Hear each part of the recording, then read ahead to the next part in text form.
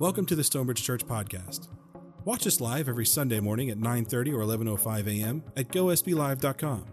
Or visit us in person. You can find directions at GoStonebridge.com. Connect with us on our social media at Facebook.com/GoStonebridge and our Instagram at SBChurch.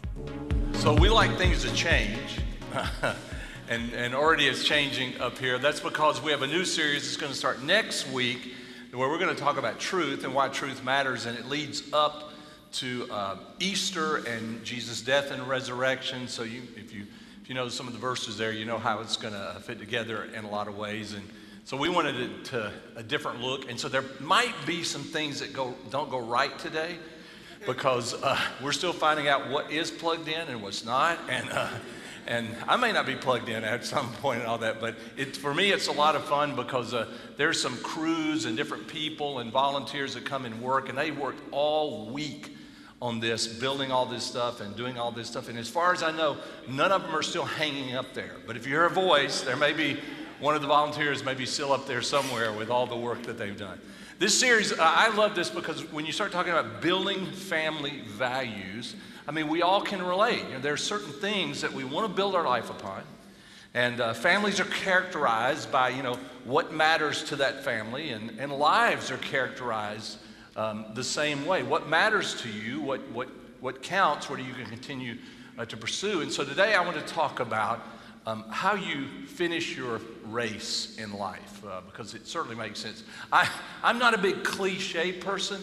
I was, because if you were trained to be a preacher, you're taught cliches. I mean, I know, you can laugh, that's all right. That's just what you're taught, is how to talk that way. And I was dying as we've worked on this, because the last 4 sermons kind of sound like cliches. I'm like, oh man, So, we talked about 4 weeks ago, and you do cliches because you can remember them, right? So it's just so that for a memory thing. And I can't remember the ones we just did, just to let you know, so it doesn't work, I guess. So, no, I'm just kidding. But we talked about, how to fight your battles last week. We talked about how to frame your circumstances, and we talked about how to fill your life. And so today we're going to talk about how to finish your race. When I was running track, my brother got me to go in the 9th grade run track, and he was always the one that pushed me into things, and I'm forever grateful to him for that. And so I could not, I wasn't really a sprinter. I wasn't that fast. As a 9th grader, they weren't sure, how much distance you were going to run. I got a chance to do pole vault, and I know this because my son, he became a pole vaulter.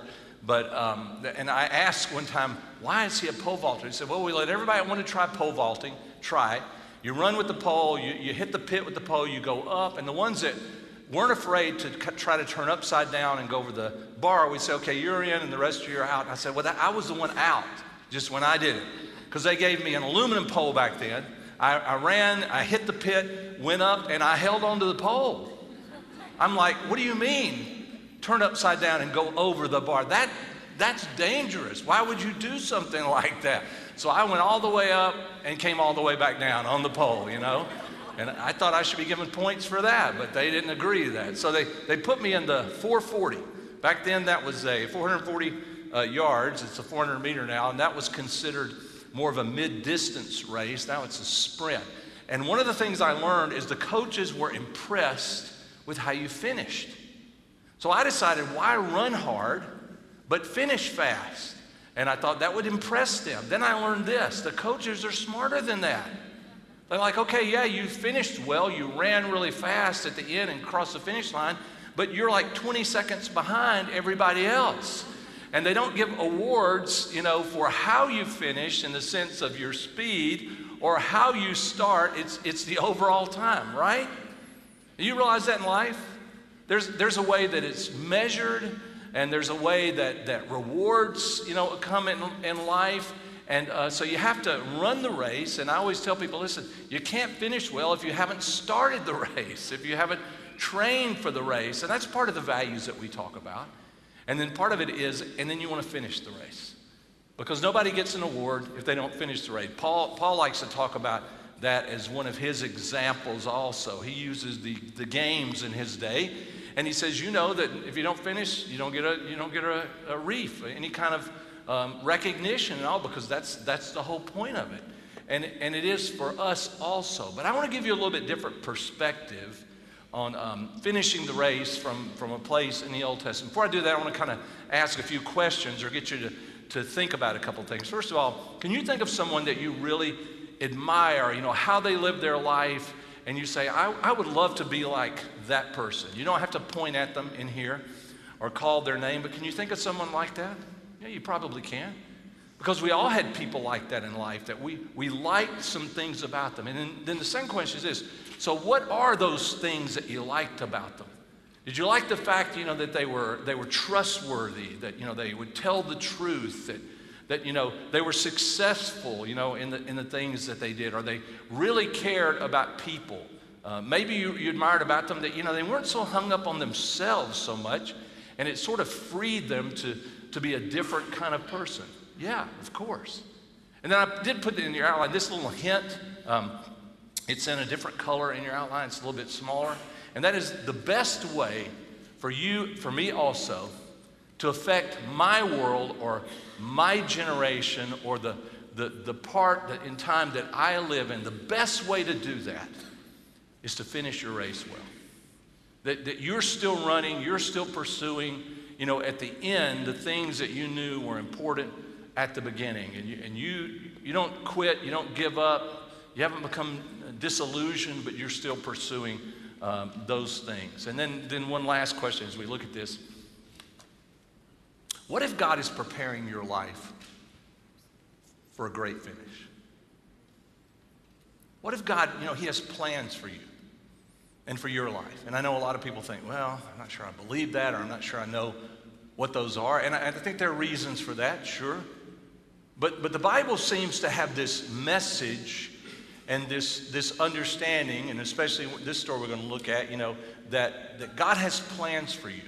And the problem is the plans that He has for you and what your life would mean and how it would matter and what the difference it would make are not necessarily what the culture thinks you should be.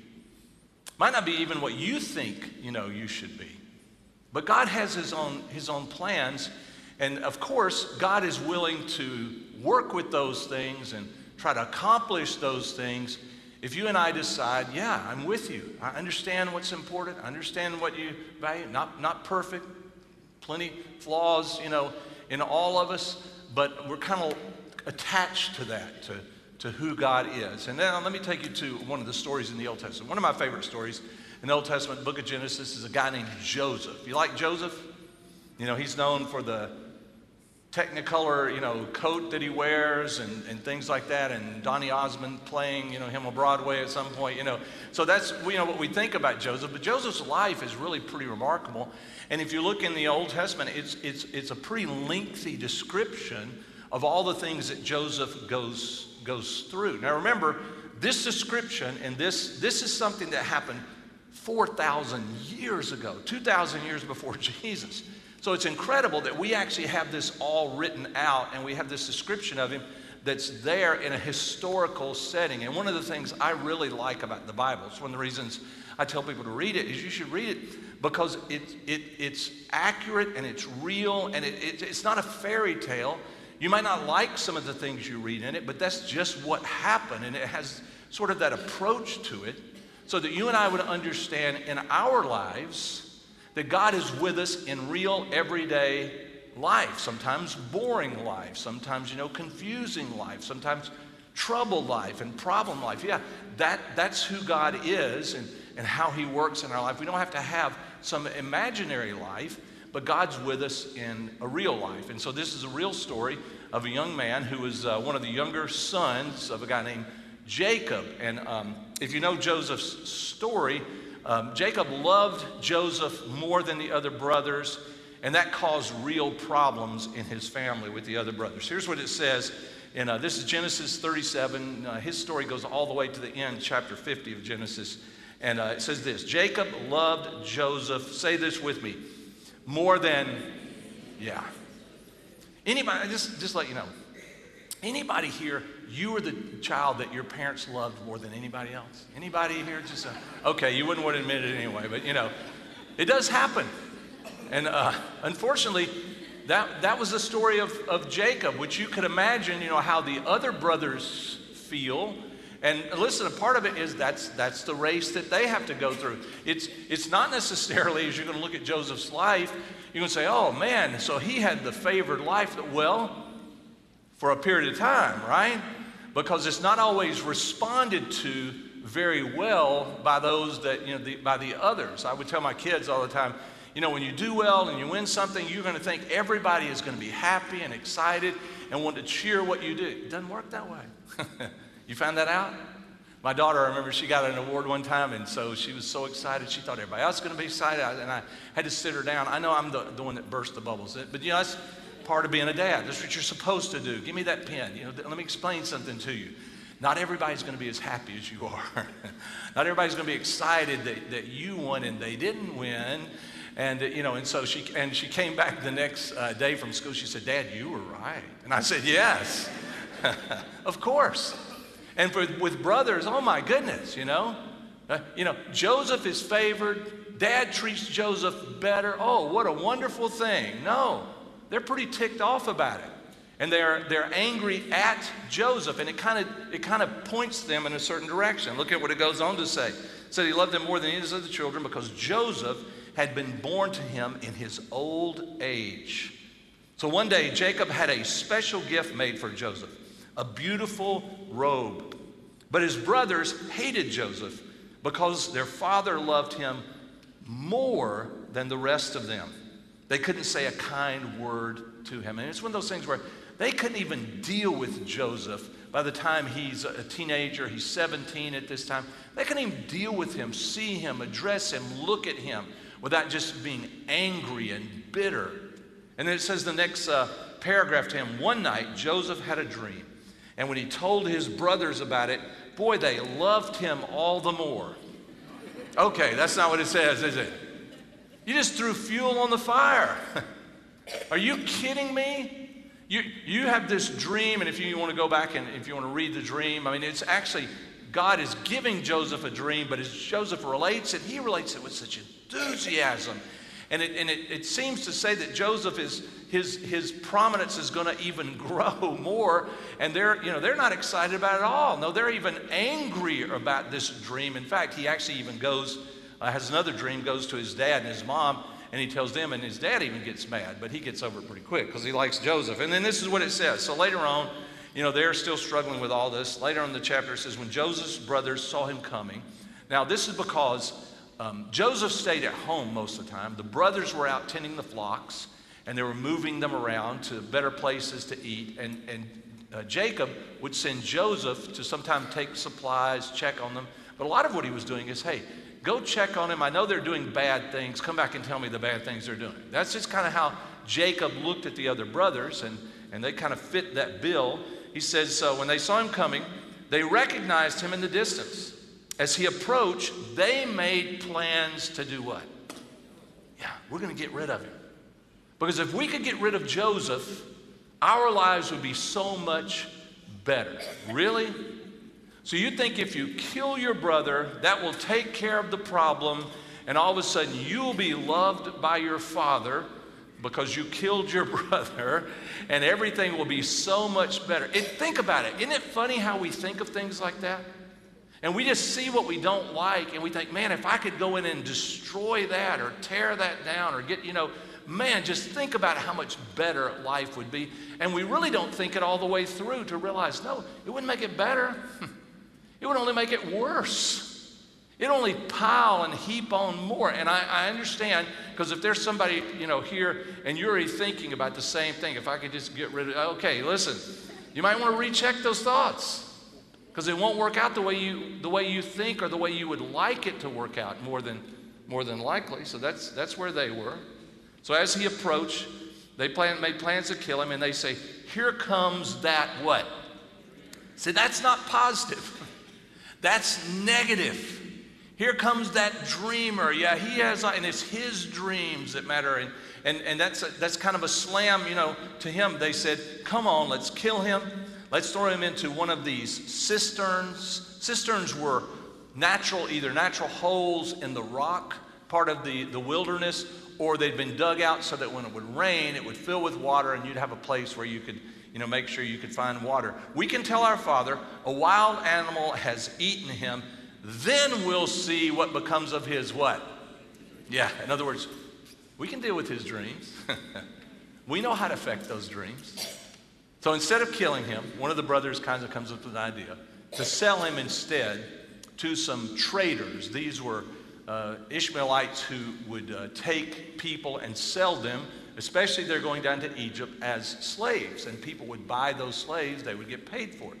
So they sell Joseph to be taken down to Egypt, go back, of course, and tell their father, he's been killed. They actually take even his coat, put some blood on it from an animal and say, look, unfortunately, and his dad just grieves and grieves. I mean, just like in one of those cisterns. I mean, he's just dropped down into a hole in life because of the loss of his favorite, most beloved son. And then later it picks up this story of Joseph a couple chapters later where he is actually sold. And this is what it says in chapter 39. It says, when Joseph was taken to Egypt by the Ishmaelite traders, he was purchased by, and here's the guy's name, Potiphar. Now, who is Potiphar? He says Potiphar is an Egyptian officer. In fact, he's not just any Egyptian officer. Potiphar was captain of the guard for Pharaoh, the king of Egypt. So Potiphar is a very special man. Potiphar is a very powerful man. And I know that Joseph would not have thought about this at the time. But Joseph doesn't just get sold to anybody. He gets sold to someone who is very close to the Pharaoh of all Egypt. Now, the reason I say this is because already there's this kind of question or this wondering, I wonder if that's going to be significant. I wonder if that's going to make a difference. And sometimes when you lose the sense that God is watching after you, or you've forgotten who God is, you miss these details. You don't see what God might be doing as he moves you to a place that you don't want to go, but that it might actually be better than where you were before. And that will be true for Joseph's life. Because look in the very next chapter. Here's what he says in verse number 2. He says, and this is so pivotal. That's why I underlined it in your outline. The Lord was what? He was with Joseph. So Joseph may have wondered, is God with me? The text, the writer is trying to say, but the Lord was with him. And then he's going to go through a lot of things that show you that God was with him and why that mattered.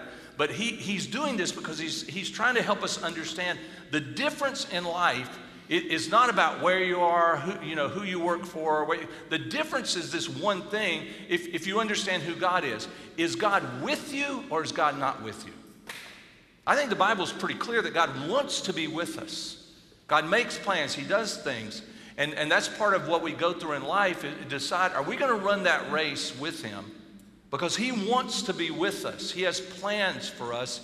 The problem is we tend to have plans for us also, right? Joseph would have interpreted those dreams in his way, and they might not fit exactly how God is going to get us where he wants to get us in life. And that makes it, so much more of a struggle so many times. So he says, the Lord was with Joseph. So catch this, because the Lord is with him, he succeeded in everything he did. But then he adds this, as he served, because this is what he's doing when he ends up in Egypt, as he served the home of his Egyptian what? Wow. Now think about how that would confuse him. In fact, it might confuse you. Because Joseph looks around and says, yeah, I work for, a guy who works for the Pharaoh. He doesn't believe in Jehovah. He doesn't believe in the God I believe in. He believes in these Egyptian gods. He's very powerful. Potiphar was probably very arrogant because that was the position that he had. He can do anything he wants to do within reason because of his power.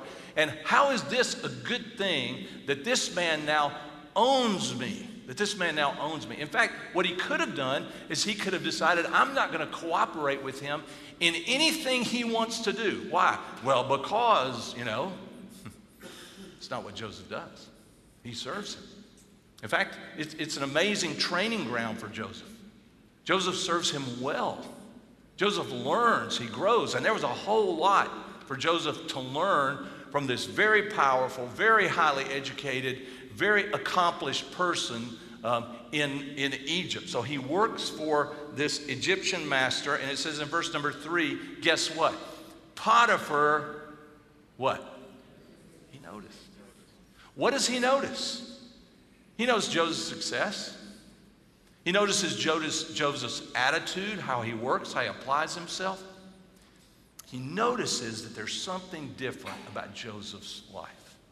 He is recognizing that the Lord himself is with him, even though Potiphar doesn't worship or believe or know the Lord, but he knows there's something different about Joseph. There's someone with him. And that is how Joseph is living his life, as if God is with him, even though the circumstances of his life and where he is not what he would have picked in life. It says Potiphar notices this, and he realized that the Lord was with Joseph, giving him success in everything he did. Wow.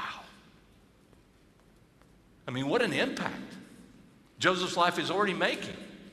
And why is his life making this impact? Because the Lord is with him.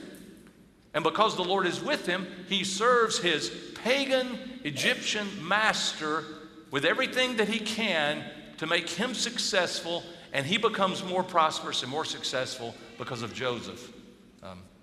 He owns Joseph. He says, this pleased Potiphar.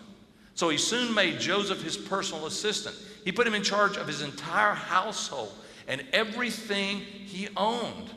From the day Joseph was put in charge of his master's household and property, the Lord began to bless Potiphar's household for Joseph's sake. All his household affairs ran smoothly. His crops, his livestock, they flourished. So Potiphar gave Joseph complete administrative responsibility over everything he owned. With Joseph there, he didn't have to worry about a thing except what kind of food he ate. Man, he's like, I have tripped over a gold mine. This Hebrew slave, there's something different about him. There's something different about, I guarantee none of the slaves that Potiphar owned served him the way Joseph served him. And so he wanted to know why. He noticed something different about his life. And Potiphar begins to see something about the Lord in Joseph's life. Now here's the struggle with it. Joseph may still have done what we might do. You say, yeah, but it's not right. Not fair. Not just. Why am I treated this way? Why am I a slave here? He still could have carried the bitterness, and I'm sure he did in some ways, of what his brothers did to him, and saying my life and the direction of my life is going to be determined by what they did. But Joseph also is learning, no, your life is going to be determined by what God intends to do in your life. And he's got to learn to trust that, hold on to that, run this race with his life, just like you and I have to do the same thing. Now I know you're saying, well, wait a minute, but if I did things the way you're talking about, nothing would ever change. The world would be a worse place. So do the opposite, right? Just look for everything that's wrong, hate everything that's wrong, go after it, stomp it, knock it out, and the world will be a better place, right? Doesn't work, does it? You may have even tried that or pursued that and realized it doesn't.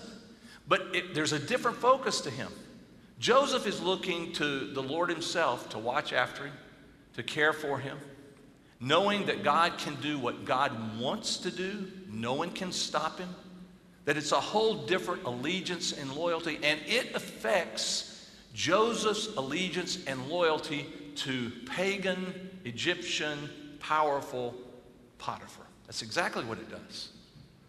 It reflects through Joseph's life, even to this man. Then the next paragraph, here's the great turning point. Joseph was very handsome. He was a well-built young man. It was clear to Potiphar he was a Texan. Okay, maybe that part, that was not in there. Okay. But it says, and Potiphar's wife soon began to look at him lustfully. Come sleep with me, she demanded. Now let's talk about Potiphar's wife for a minute. Because now the equation, everything seems to change, right? I know a lot of people think, and I hear people all the time, with a how do you say it? Not a good understanding of history, who say women have always, been in positions of servitude and never had any power. That is not true. And this is one of those stories that, listen, if you look at this story, Potiphar's wife is one of the most powerful people in all of Egypt. And she uses Potiphar and his power to get what she wants and to do what she wants. She is more ruthless probably than he is in how she does things. And when she wants something, will Potiphar refuse her? You just read the story. Absolutely not. And she decides, this is what I want. I want the Hebrew slave. And so Joseph's in this dilemma. Okay, now what am I going to do? Because there was none of this, comes into play with Potiphar, but all of a sudden she comes into play, and her position and her power, there's no way I can match that or stand up to this. So he's going to be caught in this enormous dilemma in his life as far as what do I trust, what do I believe, and who do I listen to? And so this is what it says in verse number 8. It says, but Joseph refused. Look, he said, and it's great that he tries to reason with her. My master trusts me with everything in his entire household. No one here has more authority than I do. Well, except for her, right? But no one here has more authority than I do. He said, he has held back nothing from me except what? You. That's it. You're the only thing. Because you are his wife. How could I do such a wicked thing? It would be a great sin against, and here it comes again, he brings it back in. It would be a great sin against who? Who has watched after him. He's put him in this position. He could reason in the culture and say, this would be a smart move because I understand how the Egyptian culture works. This is probably not uncommon at all in the Egyptian culture, and the power broking that went on, and people, So Joseph could have thought that way, except that Joseph still remembered there's a God in heaven who has watched after my life. Better plans for my life than I had, because he has continued to be with me in the most difficult struggles and difficult situations. So what Joseph is saying is this: how can I, in this situation, not believe or trust the same thing? And how could I betray the one that God has put me here to serve? I can't do that. He trusts me. Wow. If you know the story, she is very powerful. In fact, she goes to her husband when he refuses, and she says, listen, he attacked me. He tried to when you were gone, to take advantage of me. And she turns him over to Potiphar. And you know what Potiphar does? She's right. Whatever she says, that's the only thing that matters. And it says that he boiled over with anger. He was absolutely furious. And he takes Joseph, and this is such an important part of the story when you read later on. He takes Joseph and he throws him in jail. It's not just any jail. He oversees a special jail for Pharaoh. It's a political jail. It's people who kind of live in the elite part of the kingdom, and this is a jail for them. He throws Joseph in that jail, probably because here I can still keep my eye on him. I bet Potiphar is still thinking, I bet I can still use Joseph because my whole life has changed with him in it. Maybe I can still work him and use him in some way to better myself. He answers to the jailer. Before too long, he's in charge of all the jail. A couple of people who work for Pharaoh, the baker and the butler, both fall on the wrong side of Pharaoh. They're thrown into jail, and all of a sudden, not by name, he's not named Potiphar, but it names his position. The guy that is the chief bodyguard that oversees the jail takes those two prisoners, not the jailer takes them, he takes them, and he puts them in Joseph's charge. You think he's still working it? Of course he is.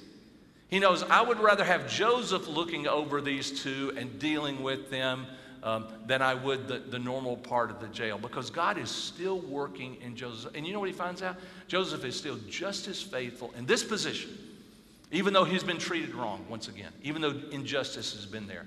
His trust in God, his belief that God is working and God is leading him still overcomes all of those things. Yeah, I think this is so important because I guess I would ask this question, how about you?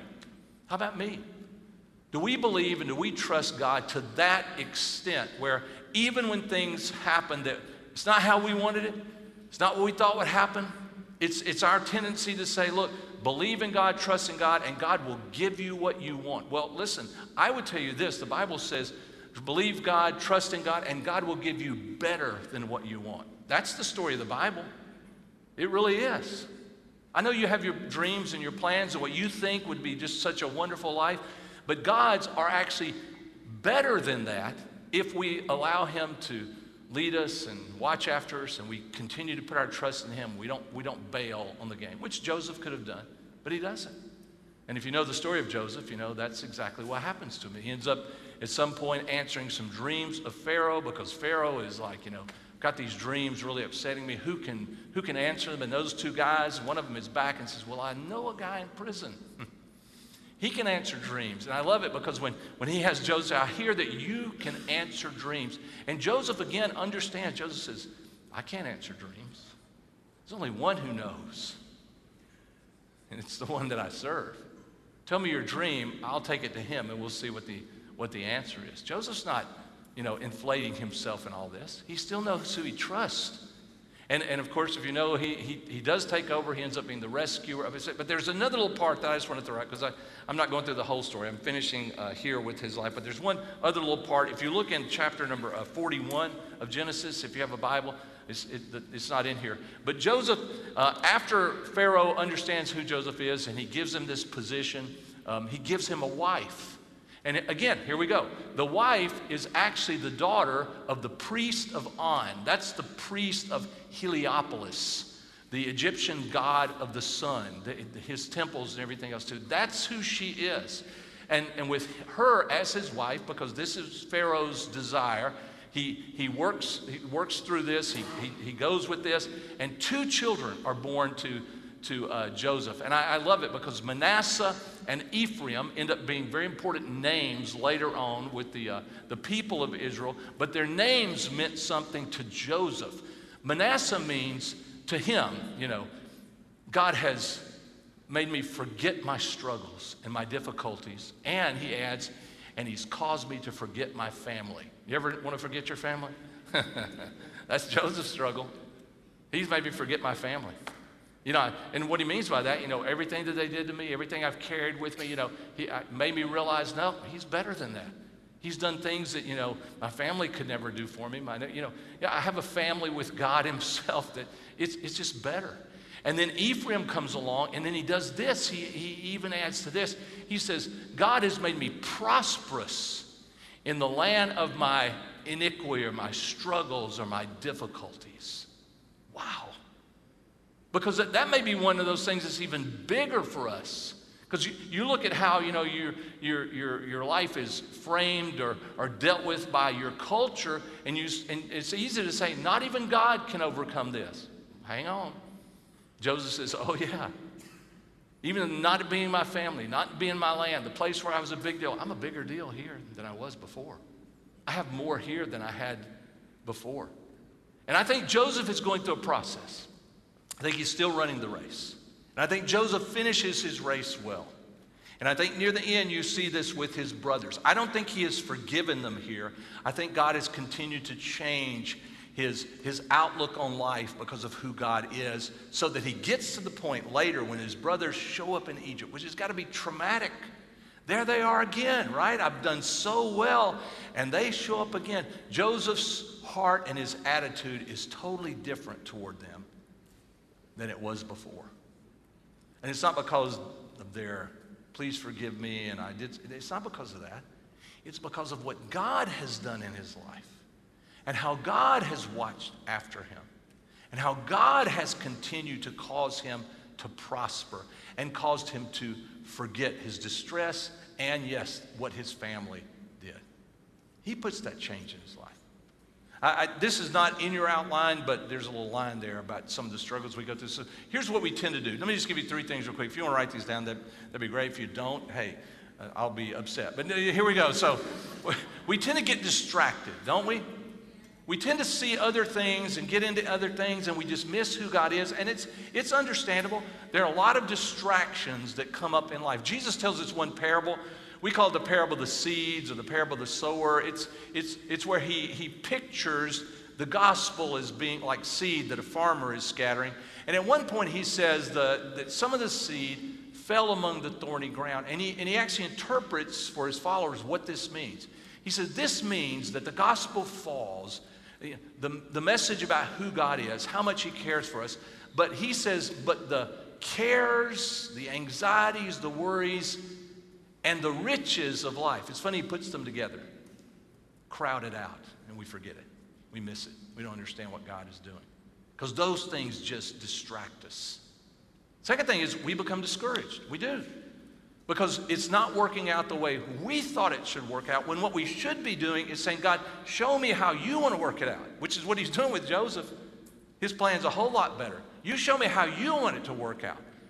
And that'll help me go through the grind and the struggle of everyday life, because it is a grind and a struggle, yeah, no doubt about it. But knowing that you're there and knowing that you have plans and reasons for this, show me that so I don't become discouraged in life. And then the final thing is, what happens is, we really fall to deceit. And we just become deceived thinking, there's not a God. Doesn't really care. God, there's no way he can change this or that or be bigger than this or that. And there's no way he would have plans, because I see this is needing to be fixed. And he's like, okay, yeah, but I've got plans, And we just become deceived, or we fall to this deceit that God doesn't care, that he's not moving, that he's not working. And the opposite is true. It is. Hey, plug for a movie. Anybody see the Jesus Revolution that just came out? Any hands? Good. Okay, a few people. I'll pray for the rest of it. No, it just came out this week, and it's a great movie. You should go see it, because it's kind of a story of a guy named Greg Laurie, who is still a preacher. He's kind of throwback to Billy Graham now that he's still in California. And Chuck Smith, who's passed away, but he started churches called Calvary Chapel. It's a great story. 50 years ago, during the Jesus movement, my life, I'm kind of a second or third generation out of that came out of that. But it's such a wonderful story. Here's why. Let me tell you why I like the movie so much and the story so much. Because they don't sugarcoat it. They don't make it like, they just tell you the good and the bad of the story, because that's how God works. And he works in the good and the bad of your life.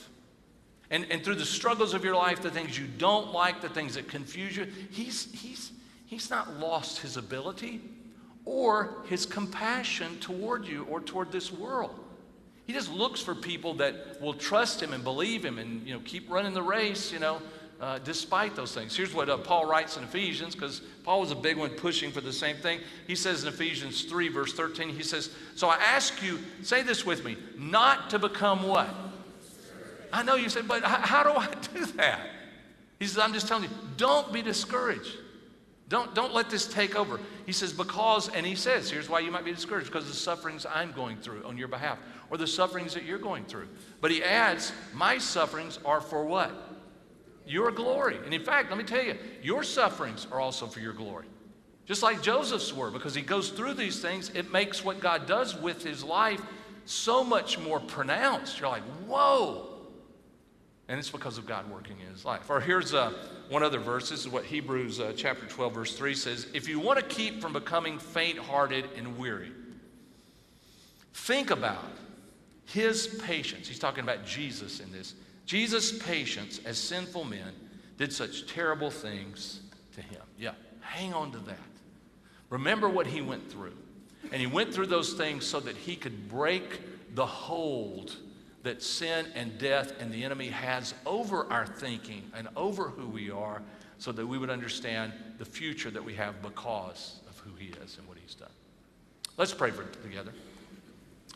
And just for one moment, I know that there could be things that sort of come up in your life and in your thinking, and you say, "Yeah, I know what you're saying," but and listen, if it's of God, it should challenge us, because that's what he does. He challenges us to see life differently from the way we would see life if he weren't around, and if he weren't active and alive, and if he didn't have plans. So maybe in this moment, you would think about, okay, God, here are some of those things that discourage me or distract me. You have to live life, but I don't want to miss the race that you have for me, what you want to use my life for. How maybe someone might look at my life and because I trust you, they might say, maybe I could trust him too. Maybe he has plans for me also. And God, would you give us strength? Would you renew us? Because it's so easy for us to forget and to miss it. Become discouraged. Even fall to, unfortunately sometimes, to like a pit of deceit. Believe the wrong things. We want to trust you, Lord. We want to believe you. If you're here and you've never put your hope in Jesus Christ, it's just hard to go through a Sunday and not say, oh, the opportunity's there. He sent his son into this world so that you would know you are loved, that you have a rescuer. There's a plan for you. Yes, you're a mess. But there's something greater than your mess that wants to live in you and work in you because he has a greater future for you than you could have for yourself. You can say, Lord Jesus, come live in my heart. Thank you. You cared so much for me that you would come and live in this world and go through the same things in this life that I have to face, but that you somehow had the power to live a perfect life so that you could offer your life in exchange for mine. Take away my sins. Give me the life that I didn't even realize I was looking for. In Jesus' name I pray.